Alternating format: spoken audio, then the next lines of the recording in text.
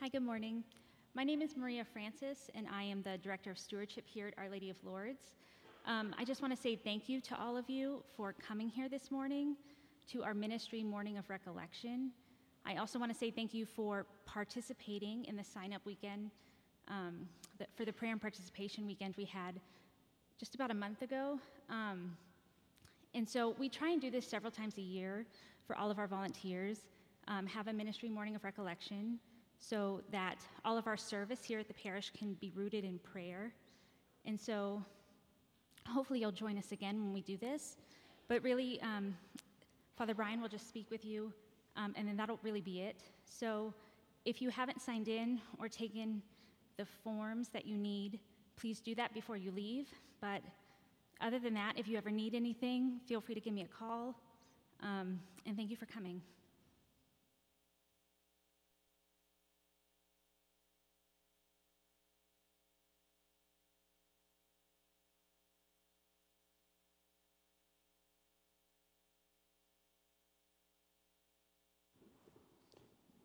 Morning, everybody. It's kind of nice to have just some prayer time, I hope, for all of you. All of our lives are just way too busy, and we have way too much going on. And so adoration is going to start up this week in the church, and I hope you'll take advantage of that. Okay. That's it. Go home. Why don't we start, and we're just going to do, for our opening prayer today, I just want to read Psalm 23. Okay, in the name of the Father, the Son, and of the Holy Spirit, amen. The Lord is my shepherd, I shall not want. He makes me lie down in green pastures. He leads me beside the still waters. He restores my soul. He leads me in paths of righteousness for his name's sake. Even though I walk through the valley of the shadow of death, I fear no evil, for you are with me. Your rod and your staff, they comfort me. You prepare a table before me in the presence of my enemies.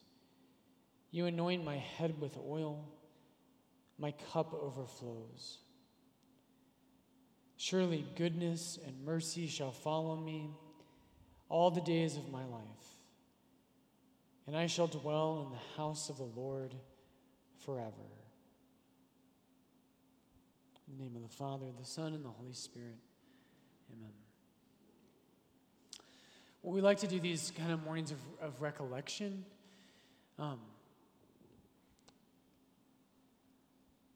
There are different trainings I think you all know about that you kind of can go through as liturgical ministers or people who are involved in ministries in the church, and those matter. We want to do things in an excellent way. But what we also want to do from time to time is just step back and just enter more prayerfully into what is happening in our day-to-day lives as Christians and what things that Lord's are really all about. And that's what I hope to do with you this morning. And I think it's providential. I hope it is. We'll see. So I was praying about what to talk about today and what to share with you. And this weekend's gospel, the Sunday gospel, is the prodigal son. And when you preach about the prodigal son, you just can't go into the depths of it, as with many of the texts in the gospel, in the way that I would like to. And so what I want to do today is I want to dive a little bit deeper into the story of the prodigal son in a way that is so life-giving, I hope. It should be, because it's not mine. I didn't write the prodigal son. Jesus did. So it should be life-giving, I hope. But I also want to apply it to what is our mission here? Why are we doing what we do? You know, if we're just here to kind of make things not, be kind of a disaster, that just kind of gets old after a while. And what I want to show you, what I want to invite you to today is to renew your commitment that as a practicing Catholic, you have a mission that you share in with me, with Archbishop Aquila, with Pope Francis, And ultimately, that all of us have been invited into that mission and the identity of Christ himself. And I think the prodigal son's going to help us to see that. By the way, there undoubtedly will be overlap with my preaching this weekend, but I have no idea how because I'm not sure what my sermon's going to look like this weekend. Okay. What's a parable? Jesus tells the parable of the prodigal son, and I just want to start with that. Parable is what they're meant to do in the New Testament. Really important things. Parables are not just stories. Parables, and scripture scholars spend a lot of time talking about what parables are. And what they're meant to do, what Jesus does in parables, is he invites you to change the way you view yourself in the world. When Jesus tells a parable, he invites you to see yourself in a new way. Because what all of us do is we all tell stories about ourselves. Right? And this is a whole nother talk that I've probably given before. But we live by stories. Right? God created us. There's a great, what book is that? I think it's Elie Wiesel's book, Night. In the beginning of that book, he quotes the Mishnah. And there's one rabbi, it's not a joke. One rabbi says to the other rabbi, it's not a joke, it's actually a real quote from the Mishnah. And one rabbi asks another, he says, why did God create the world? And the other rabbi says, because he loves stories. And we love stories. That's why Hollywood is so wealthy, is because they are master storytellers. Christians are master storytellers. And all of us as human beings, what we do every day is we tell ourselves stories. We have stories that we tell about our lives, stories about the world, stories about God, stories about our country. And we live inside of these stories. Some of them are true, some of them are not. Most of them are mixtures of both. So for instance, right, and you all know this, but I'm a melancholic. So most of the time I tell myself a story about how everything is going to go wrong eventually, and the next band of barbarians will come over the mountainside and destroy civilization in a few moments, right? And I'm just waiting for that to happen. When Jesus tells parables, he's inviting us into a different story. He's inviting us to see the real story of your life and the real story of the world is a different type of story. Okay, so Luke 15. And this is what we'll have this weekend when you come to Sunday Mass. So Luke 15 starts this way. It says, the tax collectors and sinners were all drawing near to him. Right? The tax collectors and sinners are drawing close to Jesus. And the Pharisees and the scribes murmured, saying, this man receives sinners and eats with them. That's critical. That introduces everything that's going to follow. It's kind of cold in here, isn't it? Okay, and ladies, you're like especially cold, because if I'm cold, like you're probably freezing. Okay. Anyway, that's good. You won't fall asleep. So that's the context, but then Jesus, and it's really interesting the way Luke frames this. He says, and I will hear this Sunday. So the sinners are coming near, and the Pharisees and the scribes, they don't like this. And essentially what the Pharisees and the scribes are saying is that they're saying Jesus doesn't take sin seriously. God's commandment forbids sin. And it seems like Christ is not taking this seriously. That's what the Pharisees and the scribes are upset about. And the interesting thing, so it says, so Luke tells us, he says, so he told them this parable. And here's the wild thing. If you've studied this, it's so interesting. Luke uses the singular there. So he told them this parable. And then Jesus tells 3 parables. Right? It's a little bit like my homilies, right? You think you're going to get one. So then he told them this parable. And here's the beautiful thing about Luke 15. The three parables, and we're going to see a number of really powerful things here. All three of those parables are the same parable. They're the same parable. So Jesus tells the two first ones are very short, and then the third is what we call the prodigal son, which is much longer. He told them this parable. The first one is the parable of the lost sheep. What man of you having 100 sheep, if he has lost one of them, does not leave the 99 in the wilderness and go after the one which is lost until he finds it? And when he has found it, he lays it on his shoulders, rejoicing. And when he comes together, when he comes home, he calls together his friends and his neighbors, saying to them, "Rejoice with me, for I have found my sheep which was lost." Just so I tell you, there will be more joy in heaven over one sinner who repents than over 99 righteous persons who need no repentance. This is interesting. This is why we started with Psalm 23. Psalm 23 very interestingly lines up with all three of these parables. In Psalm 23, there's a line, most of our translations of Psalm 23, they say at one point, he restores my soul. The Lord restores my soul. The Hebrew word there, it works, but a better translation, and the one that's much more ancient, the way we always used to translate that, and it really is a better translation, is it says, he causes my soul to repent. He causes my soul to repent. And to repent means to turn, right? To turn around and to go back. It means to change. Right? And so in Psalm 23, you have, the Lord is my shepherd, I shall not want. In verdant pastures, he gives me repose. He leads me beside the still waters. He causes my soul to repent. In the first parable of Luke 15, right, you have a lost sheep that's going to be brought home,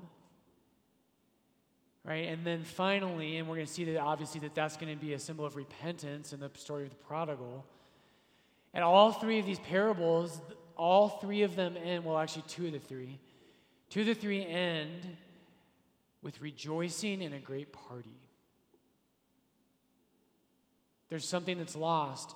And a couple other things here. I just had a brain freeze. That's it. So all three have something that's lost, right? You have the lost, and really we call it the prodigal son. I think it's better to say, I don't even know what the word prodigal means. When you hear Luke 15, it's great to think of the lost sheep. The lost coin is the second one, and the lost son is the third. Each parable has something that's lost. The second one is a lost drachma, which is a silver coin. And it's interesting, the parables move, there's a progression in them. The first parable, there's 100 sheep, one of them's lost. The second parable, there's only 10 coins, one of the 10 is lost. And in the third parable, there's 2 sons. And so you go from 1 out of 100 to 1 out of 10 to 1 out of 2 that is lost. And there's a growth in the importance of what's lost. Right? There's a growing proportionality in these parables. And then the last thing here I want to mention is that every one of them, and the first two, right, and we heard this in the first parable, when the shepherd finds his lost sheep, he calls together his friends and his neighbors, calling them to rejoice with him. In the second parable, the woman who's searching for the coin, When she finds it, she calls together her friends and neighbors, same phrase, saying, "Rejoice with me, for I have found the coin which I have lost." That term, friends, we know in Jesus' time, there were these small groups of serious Jews. And if you were someone living wherever you lived in Israel, if you were a serious Jew, very commonly there were these groups that got together and they formed little groups. And they called themselves the Haberim, which means the friends. And almost certainly, that's these groups of scribes and Pharisees that Jesus is speaking to. And so the scribes and Pharisees they're murmuring because Jesus is welcoming the sinner back. And the serious Jews, the Haberim, right, they're murmuring against this. And this is interesting, and here's a quote about this. It says, "In Jesus' day, across the villages of Galilee and Judea, there were associations of serious-minded Jews who called themselves the Haberim, which means the friends. The name was taken from Psalm 119, verse 63, which says this. It says, 'I am a friend of all who fear you, of those who keep your precepts,' which is beautiful. Right? All of us should desire that, right? Psalm 119, verse 63, we should desire to be friends with those who love God, who keep his law. So in each of these parables, right, this is a specific context. Jesus, in this one parable that is three, that's like a trinity, they all end, and there's a call to the Haberim, to the friends, to rejoice. Now here's what I want to do for you today. And as we pray about this, there's two things I want to happen this morning in this brief time we have together. The first thing is always for your own life. Right? The most important thing we can do at Lord's, everything we do, right? If you're a lector, right? The reason we read the Word of God as best as we possibly can, as clearly with the proper emphases, not overly dramatic, but also not monotone. Right? The reason we do that ultimately is so people will grow in union with Christ and in holiness. And the more you do that, right, you're going to get it. If you're someone who has that union, if you're going deep in your faith life, if you have union with Jesus, if the faith lives in you, that's contagious. And that's going to show, I know it sounds odd, but it's going to show in the way you greet people at Mass. Right? It's going to show in the way that, I don't know, in the way that you give the sign of peace, in the way that you sing, in the way that you read, whatever it is you're doing, in the way you set out the different things for Mass. People notice that. They can feel it. They can say, there's something different about that person I encountered. The second thing today is specifically for us, and this parable is so great about why does Lord's exist? You heard me, I preached about this a couple weeks ago. Lord's exists to reach the lost. Right? And the first thing we have to do, right, parables invite you to see the world in a certain way. They invite us to understand a story in a new way. In this story, I think we always have to remember, we're both sons at different times. I think we all know that. But you are the prodigal son. Right? The more that you see yourself as the son who was lost and has been found, right? That's when you stop looking at people who show up to Mass, 45 minutes late, right? And still in the middle of the homily, right? That's when you're able to look at them and you don't have any judgment for them, but you're just so glad they're here, right? Or people who annoy you at Mass or whatever else it is, the person who somehow doesn't fit for whatever reason. I want us to be the most welcoming church in Denver where they say, you know what, that felt like the prodigal son. I felt like I was loved there, I was welcomed. Okay, so just a couple of things. You all know this parable, but I want to invite you again, like always, to see it with fresh eyes. And I want to share with you something I just normally can't share with because I don't have time. Here's what I want you to see. Jesus, what he does is he takes stories that people know and he transforms them. The story of the prodigal son is not a new story to the people he was talking to. It's not a new story. It's a story they would know well that Jesus is going to put some twists on. So, when Jesus says a man had two sons, he said there was a man who had two sons, and the younger of them said to his father, "Father, give me the share of property that falls to me." All right, so you have two sons, and one of them asks improperly for an inheritance. Now, can any of you, anybody know what, there's an Old Testament story that is exactly that story. When is there a story in the Old Testament where there's two sons, and one of them asks for an inheritance in an improper way? I love it when you whisper. Absalom? No, yeah, Absalom does that too, actually, but I'm not thinking of that one.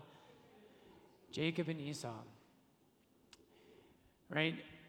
Jacob and Esau in Genesis 27, right, is the same story as the prodigal son.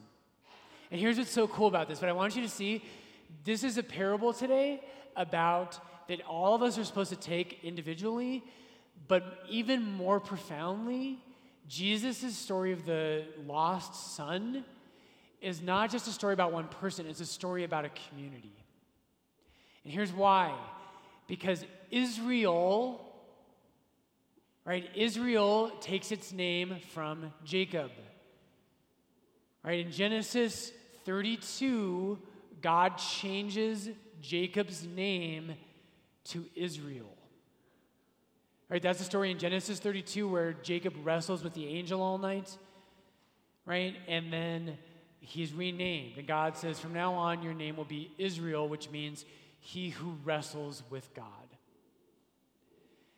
And so when there's stories about Jacob, in the first century, when you tell a story about Jacob, it might be just about him, but it's always also about the nation called Israel.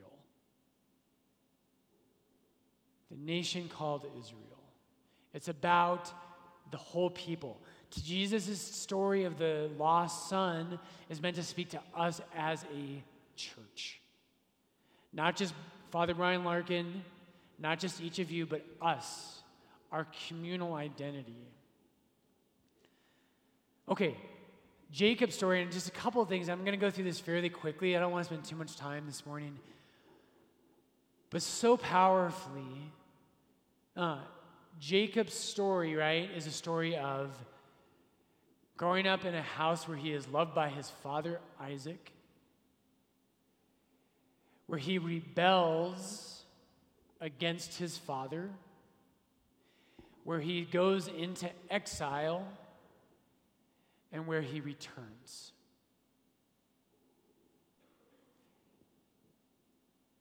Israel, that's Jacob, Israel, and then that runs from Genesis 27 to Genesis 35. That's also the story of the nation Israel. Right? Israel in its history is going to be a nation that grows up in the Father's house. They're going to go into exile not once but twice. Right? They go into Egypt, is the one we know probably better. And when they go into Egypt, and really interesting, I was reading about this a little bit this morning. In the story of the prodigal son, right, the son goes into a far country. And again, we have to hear these with first century ears. When he goes into a far country, Israel did that twice. They went into Egypt and they went into Babylon. Right, and as the prodigal leaves his father's house, right? He goes and he spends all of his inheritance on loose living. Later on, the older son, when the prodigal returns, the older son is going to say that he spent his inheritance on prostitutes.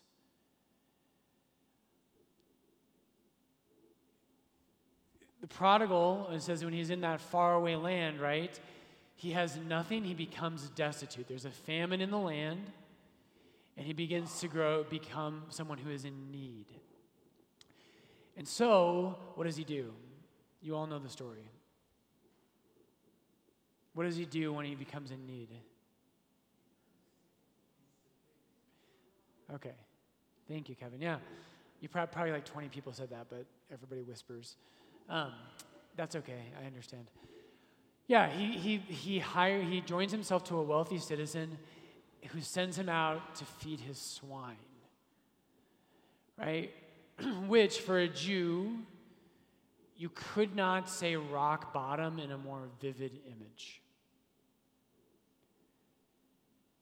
And I just want you to pray with that today. Whether you're someone who has a pretty clean background, right? Like, I don't have the story of, I wish I had that, like, cool testimony. The person who's like, yep, I was a crack dealer on the streets of Memphis, and I lost everything, and then I had this amazing conversion, and I came to Christ, and now I'm, squeaky clean. I don't have that story. You might not have that story, but you do. Right? You do. Every one of us, our sin makes us destitute. And that might be in a very obvious way, or it might be in a more subtle way. And I think you need to pray about that. And again, this parable is a communal parable, right? Think about our church right now following the scandals, right? Our sin, and most especially the sins of the hierarchy, but I think if we're honest, don't we all know that the Catholic Church has been asleep at the wheel for 60 years? And that's not just the fault of priests and clergy, right? The church has been asleep at the wheel for 60 years, and she has become destitute, right? She's been in a foreign land, and I think this parable, it just really speaks to where we're at today. And then she comes home. And it's really good. I think God, some of us, I think when the scandal happened, the reaction of some Catholics was, oh my gosh, we have to protect things. We have to protect, the money that's in the church and the buildings and whatever else. Sometimes it's the father lets his children lose everything because it's what's best for them. Right? Because it's what's best for them. Right? And I think especially, it's kind of ironic for me to talk about this with our beautiful brand new church. But maybe on that spiritual and human level, one of the things, I just saw a headline, I didn't read the article, but I saw a headline about this, and I imagine I can think where it's going. But it was talking about priests or seminarians today. And just kind of a joyful kind of response that there are certain times in church history where if men enter the seminary, there's a lot of incentive to enter seminary. People are going to think you're an incredible guy, and wow, look at how honorable and how self-sacrificial. And this writer was saying, what a beautiful thing right now that there are men entering seminary at a time when the church has been humiliated. And I thought that was so true. And that's true for all of us, right? That the scandals right now, if you make the sign of the cross at a restaurant, there's just this kind of a feeling there that wasn't there before. Right? People might not have liked Catholics before, but now when they see you, there's just a stigma attached to that. So Israel's story is a story of of being rebellious in the Father's house. Right? They wanted something else, of looking for something outside of God, something different to fulfill them, and it makes them destitute. So the prodigal goes destitute. He feeds swine, just like both in Egypt and in Babylon. The Jews in both of those places are slaves.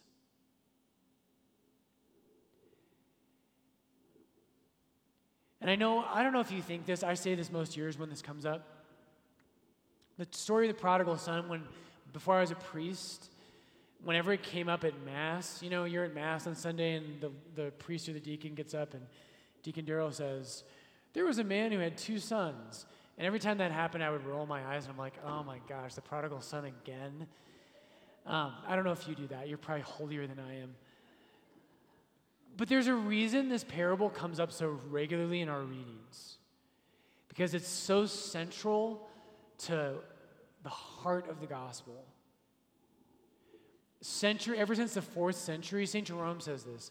He calls the prodigal son the gospel within the gospel. The gospel within the gospel.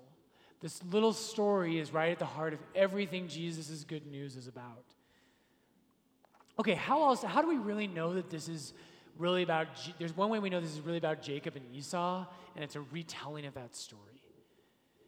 Okay, if you can answer that question, I don't know what I would give you, but I will be odd forever. Does anybody know how we know it's, and not just that it's 2 sons? Anybody know how there's a very clear way we know this is an allusion to Jacob and Esau? Say it again, Phyllis.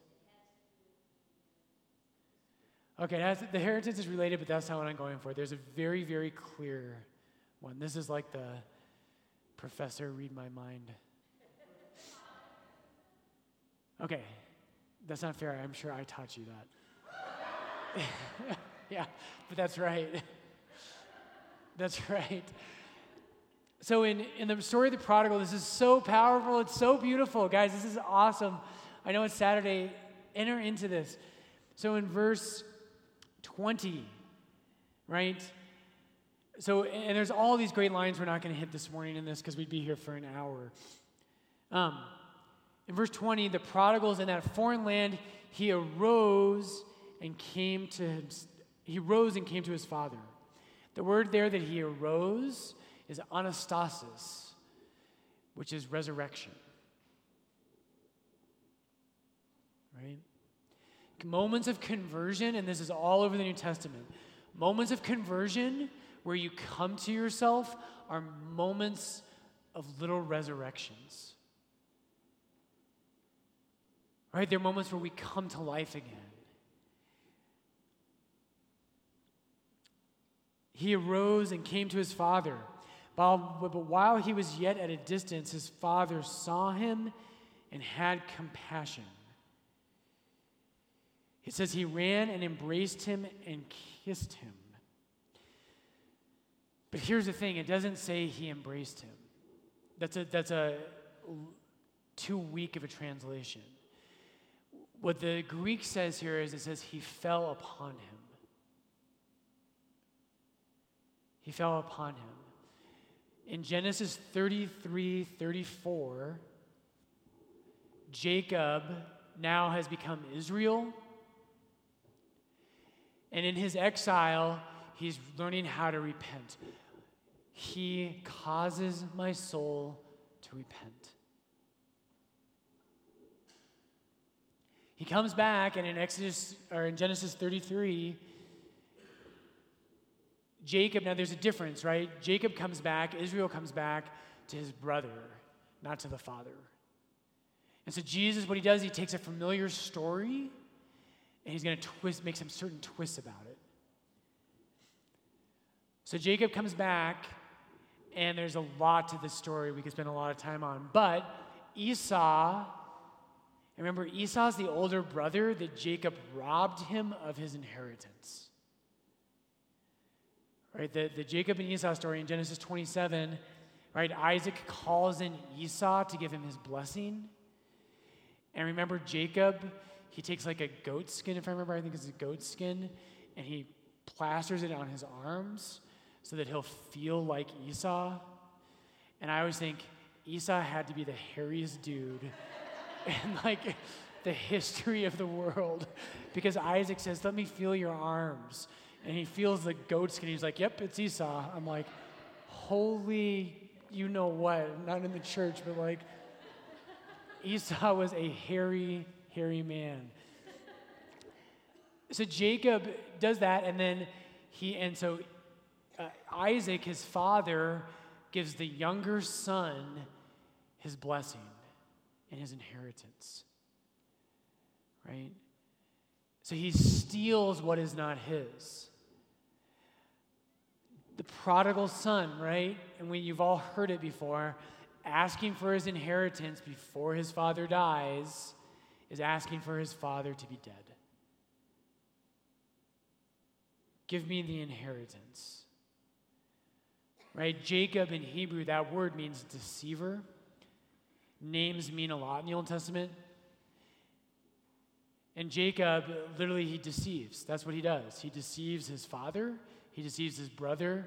He deceives his uncle Laban. Jacob is a deceiver. And his name, then, while he's in exile, right, and this is so much at the heart of the story of what it means to be a Christian, right? Jesus, this weekend, he's going to invite us into that story, that my story is not just the story of someone whose life is hard and doesn't get everything he wants. My story is the story of the prodigal son. This is my story.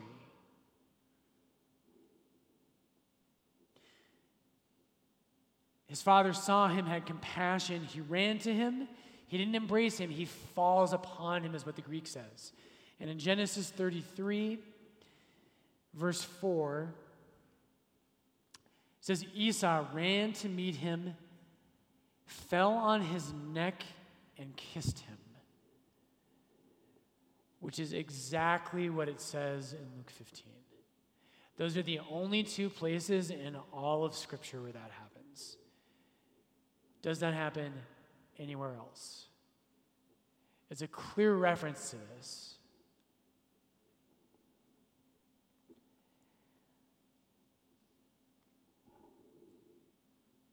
There's so much more we could go into, but I want to wrap this up. And I just want to say this. I think this is really timely right now, and it's for our church.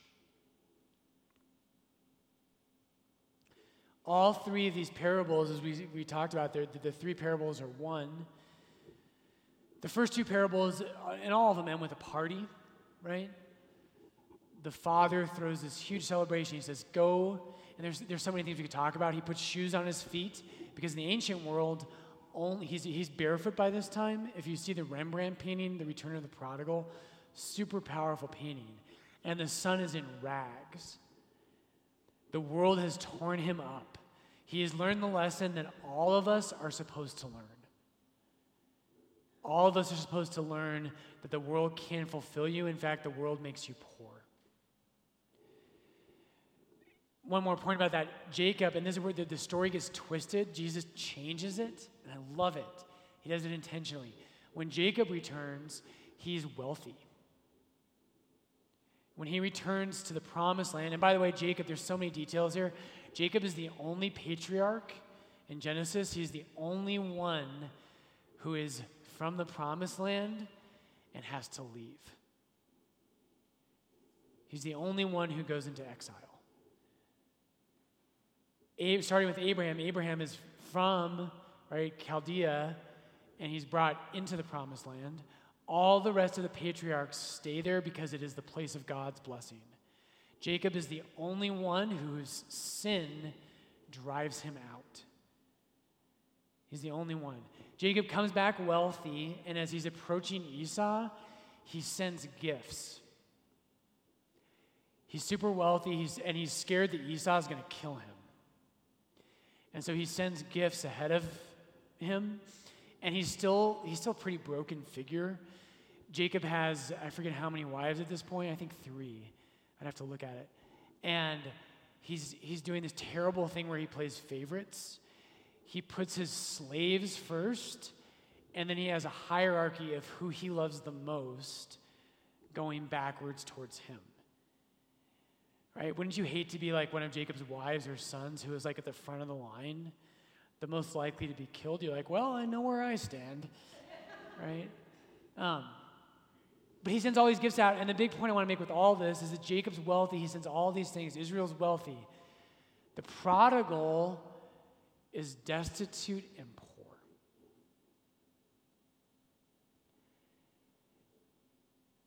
And I think that Jesus told this parable very intentionally that way, to say that none of us, no matter how squeaky clean you think you might be, no matter how awesome you are, right, all of us, our sin makes us beggars before God.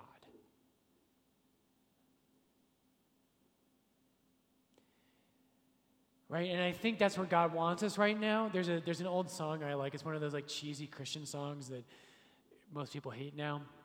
But there's this beautiful line in it where this guy's going after the health and wealth gospel. And he talks about how there's some preacher saying, you know, following Christ will make you healthy, wealthy, and wise. And it's really powerful. He says, he turns to God and he's in the song and he just says, is that really what you want? And I don't think he does. God wants us to know that we're poor. Right? That all of us are poor. And so the sandals, so this prodigal son is barefoot when he comes home, and the first thing the father does is he puts shoes on his feet. Because in the ancient world, only slaves go barefoot. If you're barefoot, it's a sign you're a slave.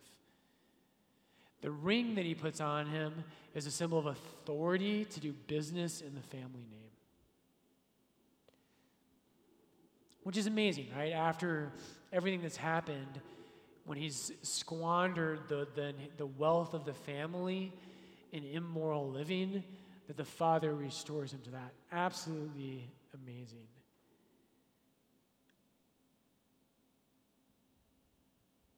So Jacob returns, the prodigal returns. So we'll just wrap up with this. I really encourage you, this is both about, it has almost like three aspects I wish we could see this from. One is your own life.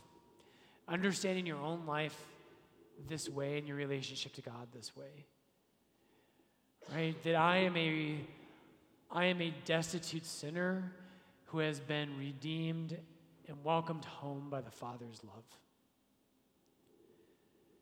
Right? That's so important. And that's a message. So the second, which bleeds into the second, is that that's us together.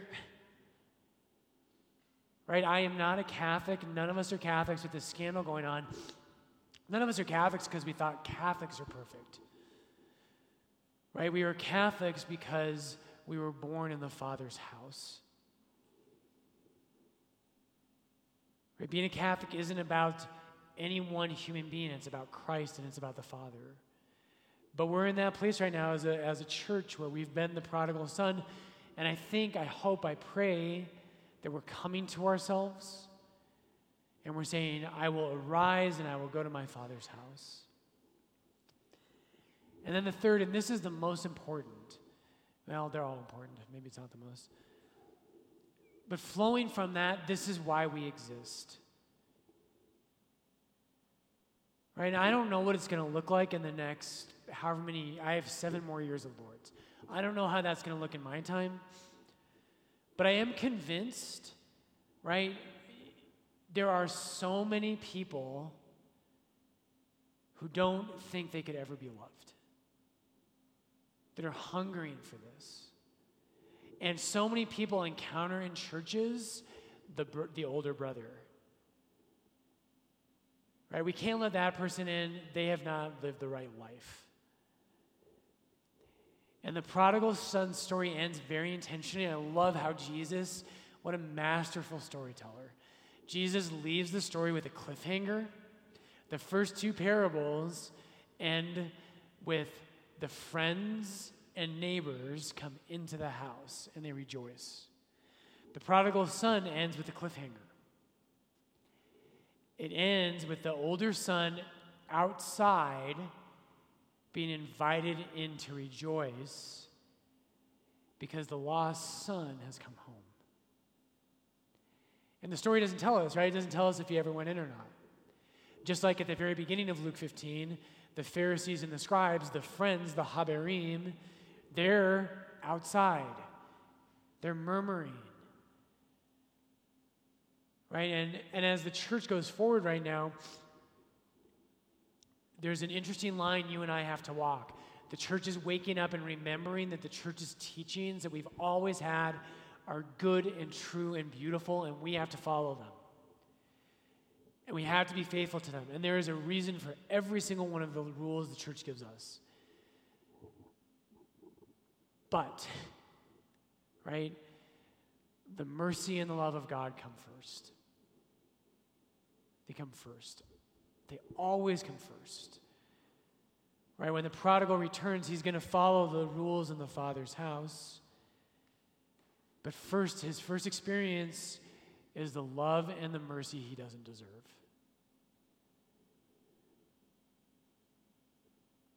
Okay, that's all I got. I hope you'll join with me in that. I think you will, but I hope this is somewhat helpful. I hope this can be something you pray with, right? And that you'll be on mission with me. Whatever ministry you're involved with here, Lord, or even if you're not in one, right? That our mission as Catholics is not simply something practical we do. Our mission as Catholics is to be people who welcome outsiders into the Father's house. Right? They are destitute, they're in rags, they don't have shoes on their feet, right? They have really, really, really broken ideas about sexuality and friendships and about money and about whatever else, and they're really broken. And our job as the church is to remember that it used to be us. Right? That was all of us until we came home. Okay, beautiful. Let's say a prayer, and then, I'll hand it off to Maria, and we'll go from there. In the name of the Father, the Son, and the Holy Spirit, amen.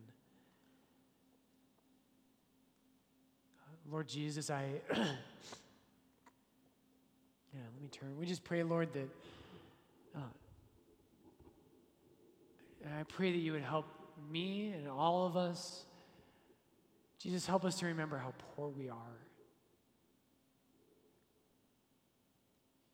Lord, help me to remember that I am that son who has no shoes, and that I really need your mercy. Lord, we pray in a special way for anyone either here at Lord's, those who don't come here, those who live close to us. Lord, any soul that is in that state, Lord, we pray that we could be images of the gospel, that we would rejoice, that they might come home to you. Lord, make our church one that shares in that mission. Make us a church that has risen and coming back to you, and one that welcomes the outsider. Hail Mary, full of grace, the Lord is with thee. Blessed art thou among women. Blessed is the fruit of thy womb, Jesus. Holy Mary, Mother of God, pray for us sinners, now and at the hour of our death. Amen. Our Lady of Lords, pray for us. The Father, the Son, and the Holy Spirit.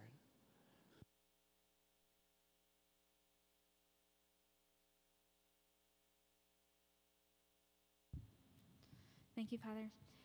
Okay, so once again, just thanks to everyone who came. Lector training will start at 10:30. There is coffee and donuts left over in the back, and also water. So on your way out, feel free just to stop and get some refreshments and just chat and meet somebody you don't know yet. If you didn't sign in and didn't fill out forms, if you haven't done that yet, please do that before you leave. But other than that, once again, just thank you so much for your service to the parish. And your ministry coordinator should be in touch. So once again, just thank you so much for coming this morning.